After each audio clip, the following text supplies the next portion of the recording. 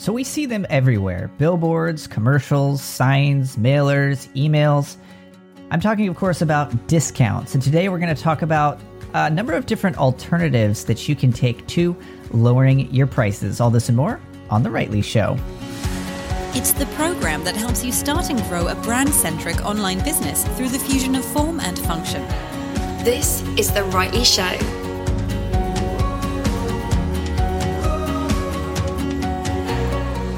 Hello and welcome to the program. My name is Thomas McGee and this is The Rightly Show.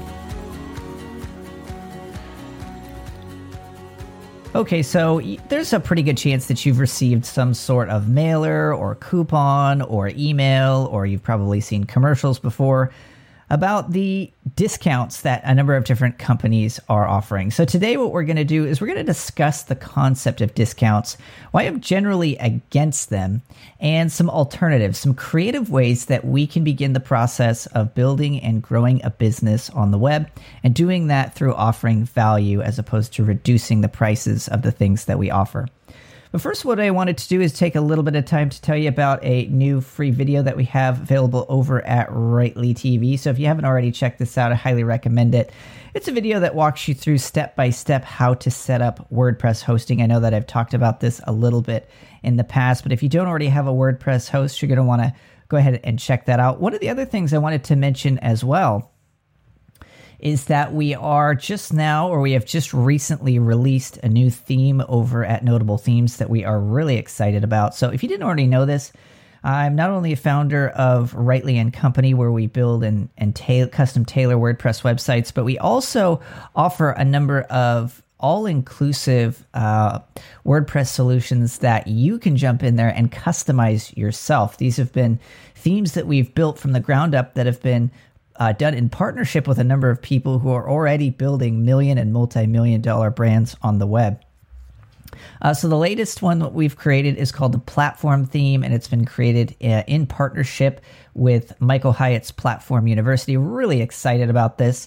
If you'd like to learn more about the Platform Theme and all of the things that we have included in there, head on over to notableplatform.com. We also have a demo up and running of this new theme that we're really excited about, which you can check out at demo.notableplatform.com. But if you'd like to learn more, head on over to notableplatform.com, or you can find a link to it in today's show notes over at rightly.show/80. Again, that's rightly.show/80. Have a question for the program? Call 844-RIGHTLY to record your question, and we would be happy to consider featuring it in a future episode. That's 844-744-4859 or 844-RIGHTLY. If you would rather write in, feel free to email show@rightlydesigns.com. Okay, so today we're going to be talking all about discounts and why I'm generally against them. Before I get into kind of some of the main pieces I was going to touch on, first I'm going to kick it over to Casey. I'm going to put you on the spot, Casey, and just kind of get some of your initial thoughts on the concept of discounts. What's been your experience, or what are your initial thoughts just conceptually on the topic of discounts? So as a consumer, I love discounts because I get things I want for free. And there are, certain holidays and events where companies will traditionally offer some type of discount for a service. So, the big ones are, Black Friday, right after Thanksgiving, Memorial Day, New Year, 4th of July.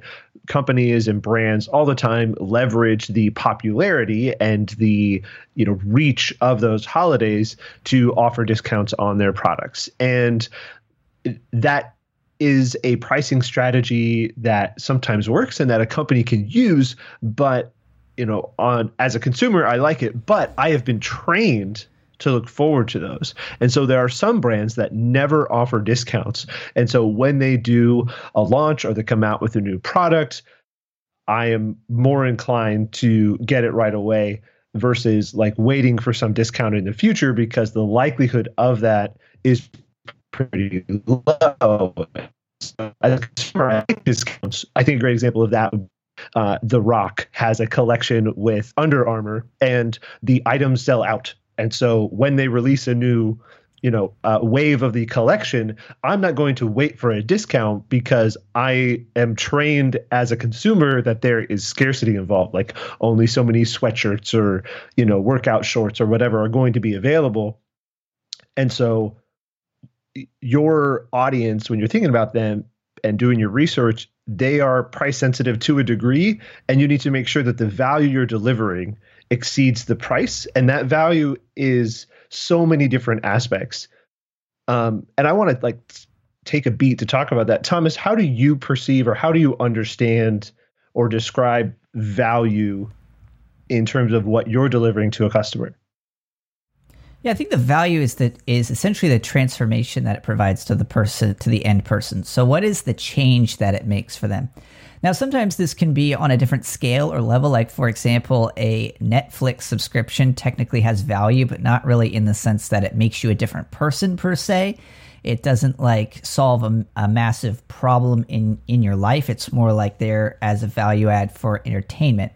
Whereas somebody who is going to change your oil or fix your sink or something like that, there's a tangible value. It makes your life measurably better to have that thing done. So I think the actual way that we can actually measure value is in the way that we can measure that transformation. I think this is a big place where a lot of digital creators fall down as well, because one of the things that you'll see all the time is people who are selling an online course and say, yeah, it comes with 72 videos and it's 15 hours of content. It's like, well, I don't that's actually, for me, that would dissuade me from buying it, one. And two, I don't care about the videos or the content. What I care about is from the time when I start this series to the time when I end, what's the difference going to be? What are the measurable results? Particularly if it's a B2B type class, what are the changes that are going to occur in my business? What's the improvement? That sort of thing. So I think that's a really important distinction to make in terms of value. Value isn't necessarily the quantity, but it is the actual change that it provides to the person who is receiving it. I think it's a great description. And in thinking about physical products, for The Rock, for example, part of the value is the brand. And so the brand of Under Armour and the brand of The Rock. And then it's also the quality of the material and how long lasting it is, how, if it's workout shorts or a sweatshirt or whatever, how is that, is it helping me perform better or, lasting through an intense workout. And so in thinking about the value and how to price something, what are some of the dangers of utilizing a discount strategy? I think you actually touched on that a little bit earlier, which is a great point in the sense that you train your customers to look for that discount. Because here's the thing, I am not 100% against discounts, but I am for discounts in a particular way. So something that we've done before at Notable Themes, we'll probably do again in the future, is that we will actually launch a product at a price that is lower than the price that it is intended to be. Now, that's not a traditional discount. Technically what it is that what we're going to do is eventually we're going to raise the price to something that's higher than it is when we first start. We do that to incentivize people to jump in early. Also, there's sometimes, but not always, there's a beta level to the product that we're releasing in the sense that it's been tested but not widely amongst a lot of people. And so for that reason, we'll lower the price to start with, or a better way to put it is to start with a lower price. But I think one of the biggest mistakes that you see out there is that people will use a price decrease as the sole reason in which somebody should buy. So like you said earlier, to circle back around, what that means is you're training your prospects and your customers to look for a discount, to hold off until you lower your price. Plus, not to mention the fact that once you start turning the attention to the price, what you end up with, you start becoming, whether intentional or not, what you start to become is a commodity. Because what that means is that as people are going to start comparing, people are going to naturally, since you're focusing on price, the customer is going to start focusing on price. And that's going to naturally lead them to start looking at your competitors and comparing you by price. Whereas if you're focusing upon the things that they cannot get at your competitors or with people who offer something similar to what you're offering, not only are you going to get more sales, but you're going to be able to charge a higher price and at the same time receive a lot less resistance to that higher price. As a brand who's making, a product, whether it's digital or physical, how do we approach, or how can we add more value to our products without, how do we maintain that a positive, value price ratio without focusing on price? Like how do we increase the value of what we're trying to offer in order to maintain that positive relationship? Part of it, I think, has to do with understanding the customer that you're working with and the type of product and service that you're offering. So that's going to impact it pretty heavily. But the other piece of it is that you have to start to look at the intangibles. It's like, I know we use them as an example quite frequently, but like if you walk into an Apple retail store, it's dramatically different than walking into a Target. Target, you're going to be able to find a lot of things on clearance. In the Apple retail store, they may have like a few iPhone cases on clearance, but generally nothing is on sale. In fact, everything is ridiculously more expensive than it is in Target, particularly things like cables and adapters, which I will sometimes buy there if I'm in a pinch. But the whole idea there is just something like the way that the retail store is created and laid out.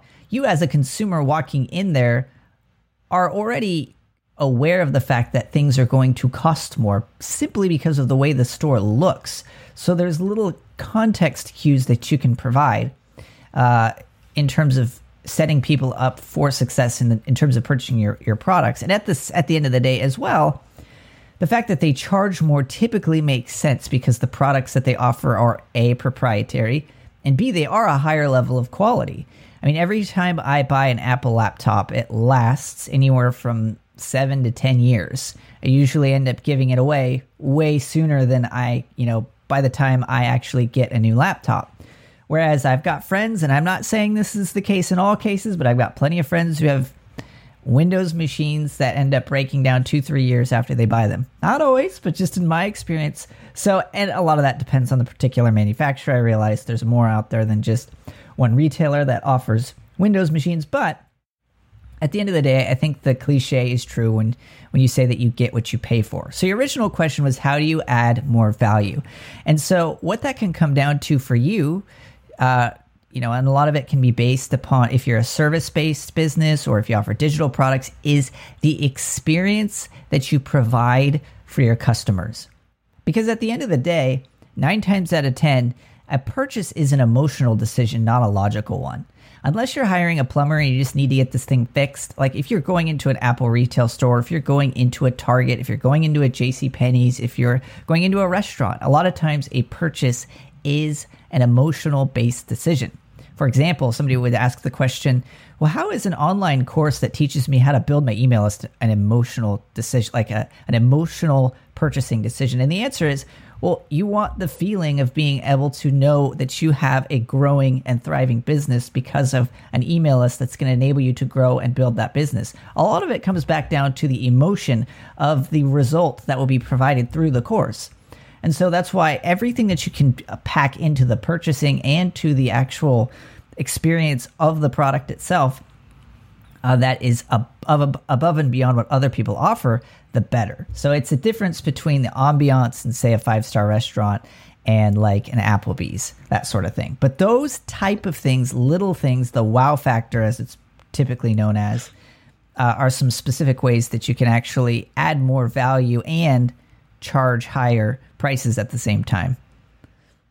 Exactly. We always remember how people and how brands make us feel. And so there's definitely a different feeling of walking into a Target to, purchase an adapter or, a headphone jack or something that you need versus walking into the Apple store. And I think, you use the Windows example, the Microsoft store totally ripped off Apple's, store design and layout for that exact reason.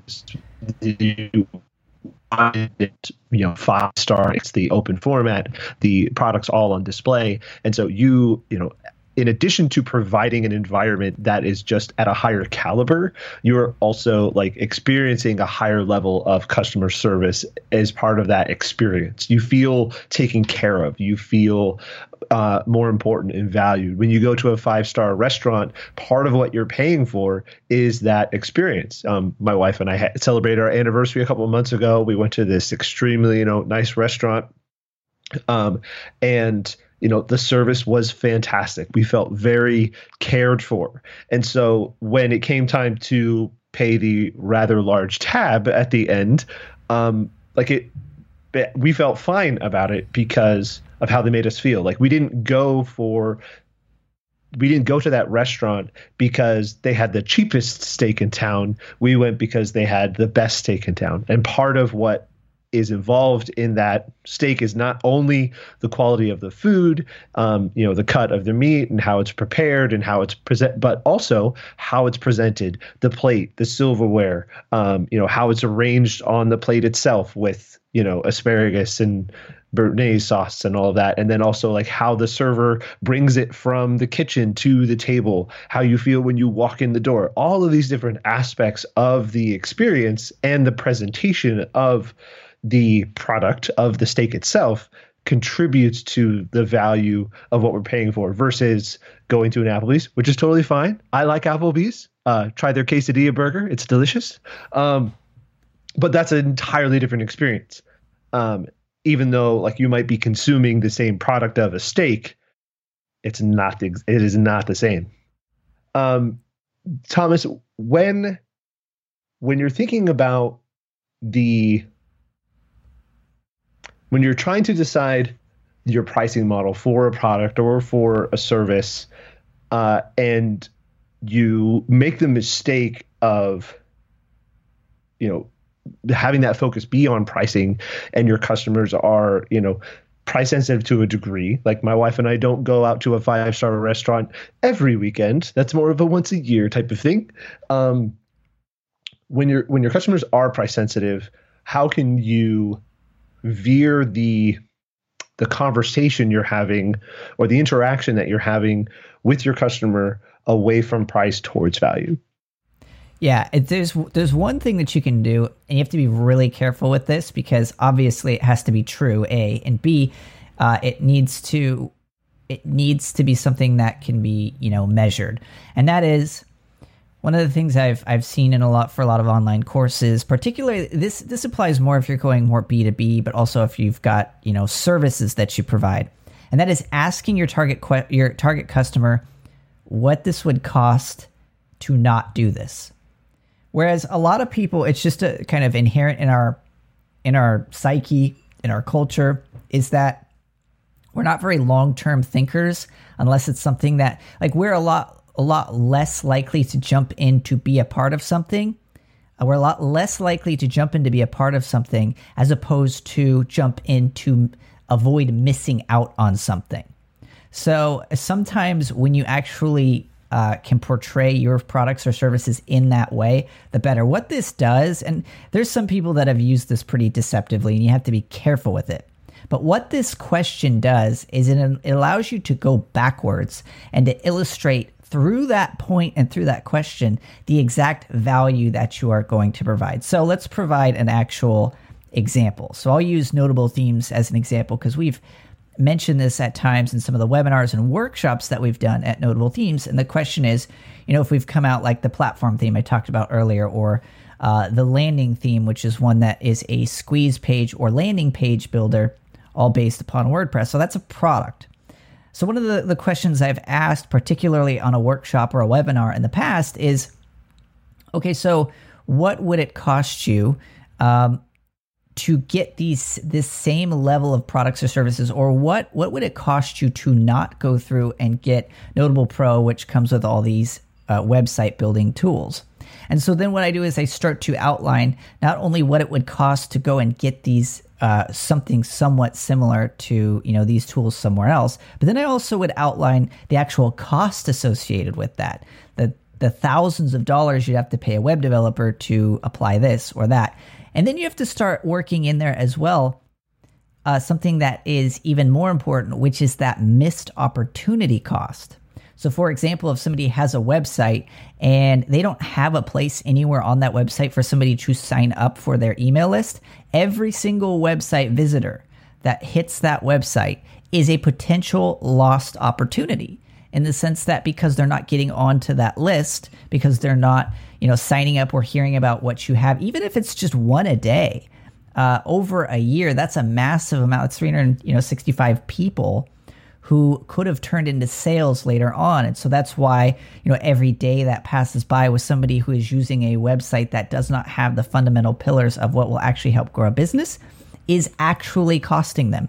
So focusing on things like that, even the negative aspects that your product or service helps solve, can actually be one of the ways that you can add to the value of or you can just help explain what the value actually is to the things that you provide. So again, to underscore and recap again, I've seen this tactic used very badly in the past before, like people who sell insurance. I mean, what will it cost you not to buy this insurance? So you have to be really careful with it, and it does get used kind of in a sleazy way. But I think if you can be honest and use it as a way to highlight some things, some pain points, or some potential problems down the road, it can actually not only be an effective marketing tool, but more importantly, it can actually be an effective way to educate your potential customer about what you do and why you do it. Earlier, you mentioned a pricing tactic of having introductory pricing. So if you're launching a new product or a new service or a beta version of something, having a introductory pricing, not a reduced pricing or a discount, but a lower price than what you would offer for this once the full launch is done. What are besides some initial sales and some additional revenue, what are some other benefits of having that introductory pricing? Yeah, the introductory pricing is a great way to, like this, it encourages behavior, right? In the sense that you made that point very early on about the way that, lowering your price or offering discounts encourages a particular behavior, which is to sit back and wait until you offer another discount. Whereas the behavior that you encourage by offering a starting price that is lower than the regular price is it encourages people to act quickly. Because we just do live in a day and age where people will put everything off until the last second. And so the more incentives that you can provide early for people to jump in, the better. Plus, and this is really interesting as well, and something that I've seen not only with, kind of my own business, but with some of the businesses that I work with as well, is that some of the best customers you're ever going to get are going to be the early adopters. And the more you can encourage a what you would consider average customer to become one of those early adopters, the more excited they're going to be about what you're creating in the future. Like, for example, think about if you got an email tomorrow from a company you liked, and it was an email about some software that you already, or a product, or a book that you already knew about, but they were just offering a discount. Like, I'll go ahead and offer an actual example. So there is a website specific line of books out there that I'm trying to remember the actual name of it, but they offer a whole bunch of different books that are on a number of different topics specific to building websites, right? So they offer things on, CSS, SAS, PHP, design fundamentals, running a design business, things like that. So a lot of more creative trades. And they're pretty regularly partnering with authors to publish new, really short books that are a part of the series that they're, that's ever expanding. If I were to get an email from them telling me that, this book that was written a while back was 50% off, I can tell you right now, I would not care. Like, they're already pretty affordable. I wouldn't care. But if they tell me, which they do, if I get an email from them that, this new book is coming out on the topic of design patterns, I don't care about the price. I care about the book. I'd be interested in that. It's a new thing. It's a new value add.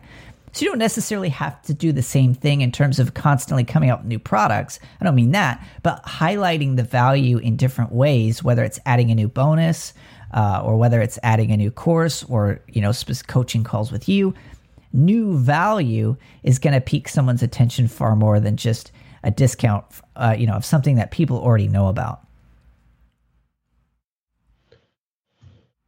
One of the things that I'm curious about, or I think that our listeners will be curious about, is how can you add value without adding too much extra work? And so let's say you provide a service or you're building a product. How can you add value that increases it so there's a greater positive margin to the user, to your client, your customer, without adding an equal amount of work for you? So let's say you've built out this course and it's got, 5 modules in it with 3 lessons each. So you've got 15, lessons that you've, created all this value around. What are some things you can add to that product without it requiring the same level of work as actually creating, all of the, content for that course? Yeah, totally. So there's some things that you can do and some things that I've done and then some clients I've worked with have done. What you can actually do, there's some creative ways that you can actually repurpose things that you've already created in the past. So ebooks, PDFs, blog posts, podcast episodes, you can actually take those, repackage them into a standalone bonus item that you offer as an extra value add to the thing that you're providing. And one of the questions that I've heard come up pretty regularly as well is, okay, so I get the concept of offering bonuses and even time-sensitive bonuses that disappear over, after a certain amount of time. But what bonuses should I have? And I've noticed this not only myself, but again with a lot of the customer or clients that I've worked with. The best bonuses that you offer are the ones that directly address specific concerns or objections that people have. So I saw this done really well a while back by Jeff Walker. So Jeff Walker offers something called the Product Launch Formula. It's definitely a higher end online course and coaching program that he offers. And one of the biggest questions or objections that he got to the course, because it's all about launching a product specifically through the power of an email list. So one of the biggest objections that they got over and over again was, yeah, that's all great and fine, but I don't have an email list yet. I've got 0 subscribers.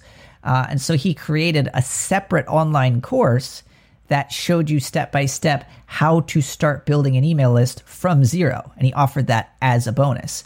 So the more that you can, because that's one of the things that a lot of people fall into is oh, here's a random PDF checklist, or here's, this other thing that I created. So it is nice when you can actually find something that you can repurpose that you've already created before. However, the more that you can tailor something that will actually address those initial concerns of your potential target customers, the better. But to address the initial point that you were addressing regarding time, at the end of the day, it's just going to take a little bit of extra time. But here's what you can do. You can just do it progressively. Let's say your first launch, you create maybe 1 or 2 extra bonuses. The great thing about launches is that you can do them over and over again. So on that second launch, you can add to it 2 or 3 bonuses. Launch number 3, quarter 3, you can add 3 or 4 more, and you can maybe even improve upon some of the other bonuses that were already there. So part of it is just doing what you can with the time that you have, and then adding to it, as time goes on, and just continually creating kind of that vault of free resources that you have available. I think that's a great build on the idea of the introductory pricing. And if you've got a beta or initial version 1 of a course, and then as you go, you are improving the course, you're you're answering questions and additional problems. And one of the other benefits that we didn't really touch on, when you have that introductory pricing and you get some early adopters who will often be some of your best customers, in that they're providing feedback to your product or service, ways you can improve it. And then the next time you launch, or the next time you do, a wave of outreach to new clients, is you're able to better address those problems, because not only have they given you greater awareness to the problems that you need to, hopefully solve for them, but also the verbiage, because, if you've ever been, reading a book or listening to, a talk like a TED Talk, or at a conference listening to a seminar or on a webinar, and you just feel like the person understands you, like they're speaking your language, it's because they are. It's because they've been listening to their customers, to their audience, and using their words, using their customers and their audience's words to reach you as part of their audience. Not using them against you, but like using them to communicate and resonate with you.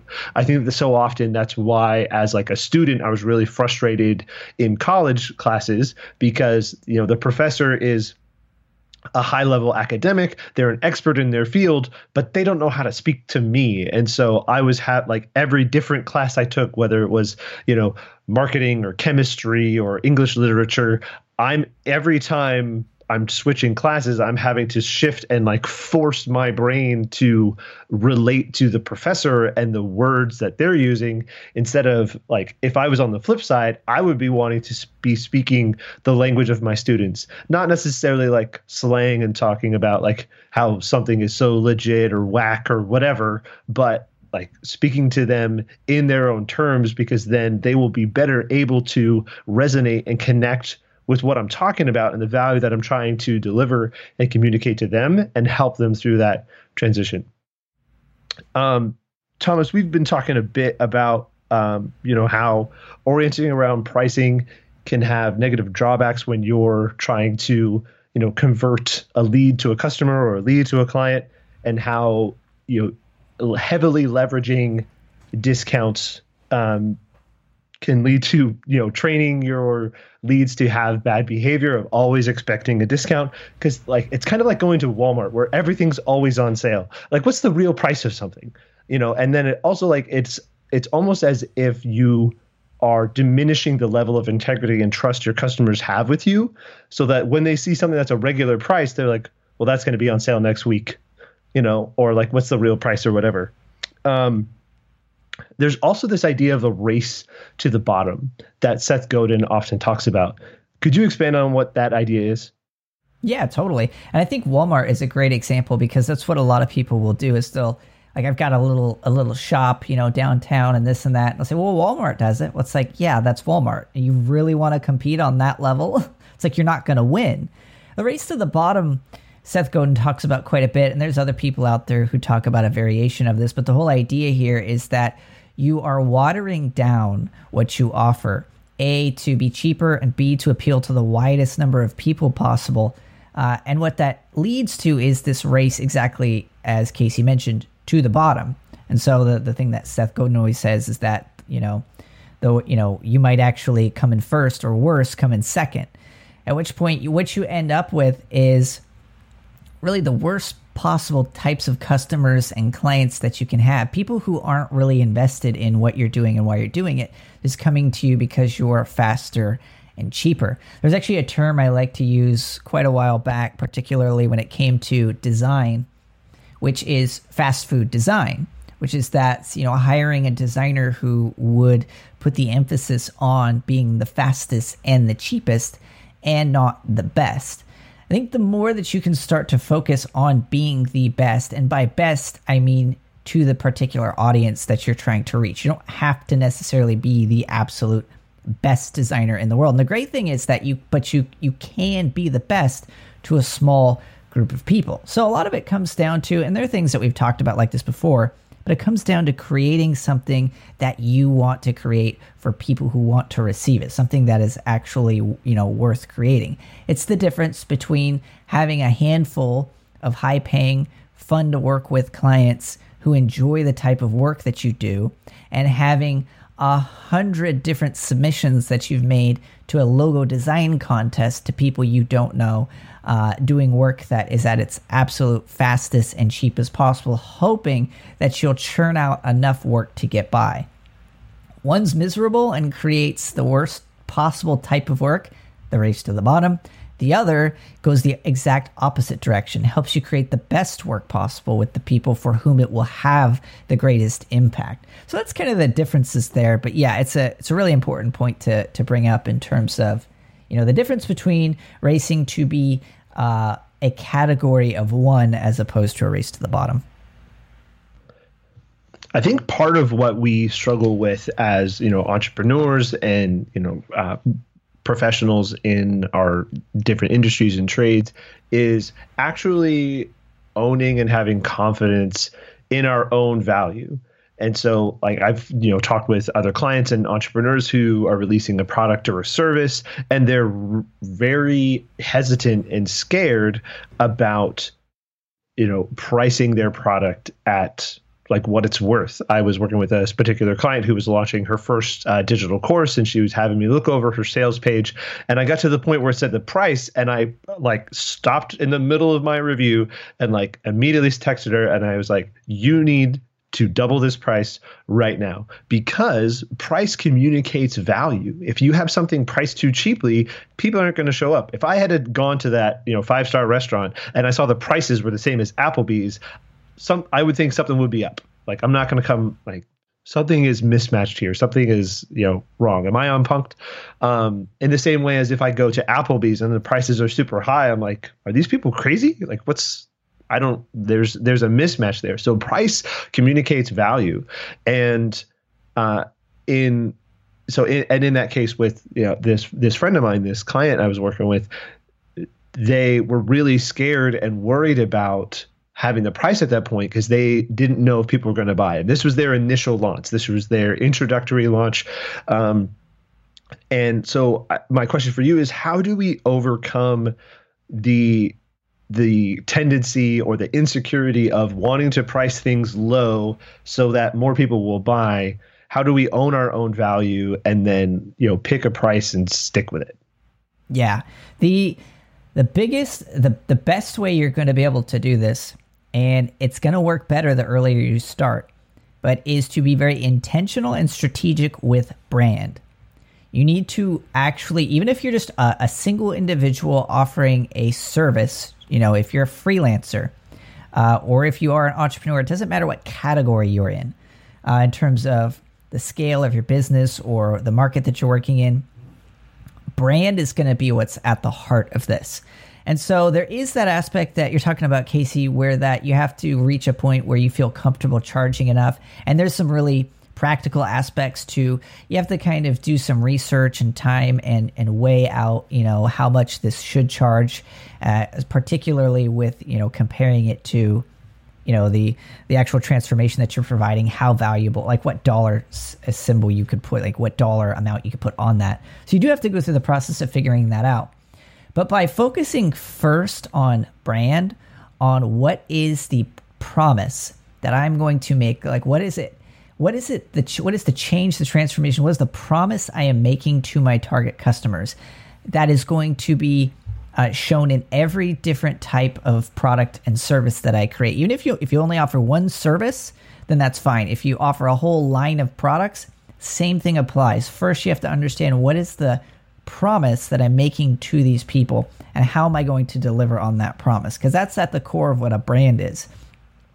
Once you start to get familiar with the type of brand that you are building, good brands are naturally things that you can and will charge more for. So in the case of this online course, if you're just first starting out and establishing your brand, the first and we've given this advice in the past, but I love the idea of just seeing the price and doubling it, and especially hearing that from somebody else who knows and is familiar with the market or the person who is offering the product. So that's a great place to start. Double the price. What I always like to mention, and I think I mentioned this before, is if you don't have anybody else to give you the advice to double your price, just raise it to a point where you feel uncomfortable. So I know we've talked about that before, but just raise it to a point where you feel uncomfortable first starting out. But what you need to do, what's really important, is start focusing upon that, building that actual brand of the business that you're trying to create. Because that brand is what people are going to associate with a higher level of product or service that is going to enable you to charge more. So for example, Marriott or Hyatt Hotels or something like that, or we could even think of, Kohl's or a department store. Just think of any kind of brand that you don't really associate much with. Like I always use Marriott hotels, so we'll just stick with Marriott hotels. If they were to raise their prices randomly above like the Hyatt hotel and just, put it out there, they're not going to get any more sales because because the customers who are going there are sorting by price on Travelocity or Expedia most of the time, and they're just going to fall out of the results. Whereas people are going to go to the Ritz-Carlton because it has a brand that people associate with quality. So the earlier you can start to build a brand that people associate with a particular style, type, quality, and craftsmanship of work, the sooner you can start charging more. But very early on, just make sure that you're uncomfortable with your prices. And beyond that, as you start getting comfortable with charging more, and particularly when your demand starts to go up, make it a point to charge more than your competitors. I know this seems counterintuitive to a lot of people. If you're going to focus on price, particularly if you're trying to position yourself as a higher level brand, charge more. In fact, I've actually said that particularly to different people who've been interested in having us build websites for them. I said, yeah, these developers charge this much over here, this much over here. I was like, yeah. And then, I've flat out told people that this is the price. We specifically, intentionally charge more, not only because the demand is higher for the type of work that we do, but also because the level of work we do isn't something that you can find anywhere else. So that's a lot of different pieces to the puzzle. But one of the things I want to mention is just as you're going through, be very intentional with the brand that you're trying to build. Make sure it's solid, it's solidified in people's minds, particularly when you're starting out. As you start to charge for the particular products and services that you offer, if you're going to focus on price, focus on charging more, not less. But as always, make sure that if you're going to do that, you have something that really distinguishes you from the other brands that are out there that people can choose from. Okay. So that's all we got for you today. We'd like to thank Casey for joining us today. As always, you can visit Casey over at caseyproctor.com. If you found today's episode useful, feel free to head on over to rightly.show or over to Apple Podcasts and leave us a review. We always do appreciate it. Until next week, go out there and create a brand that is truly rightly designed. Thank you so much for taking the time to listen to the program. If you found it useful, please take a quick moment to leave us a review and subscribe on Apple Podcasts, Google Play, Stitcher, or the medium of your choosing.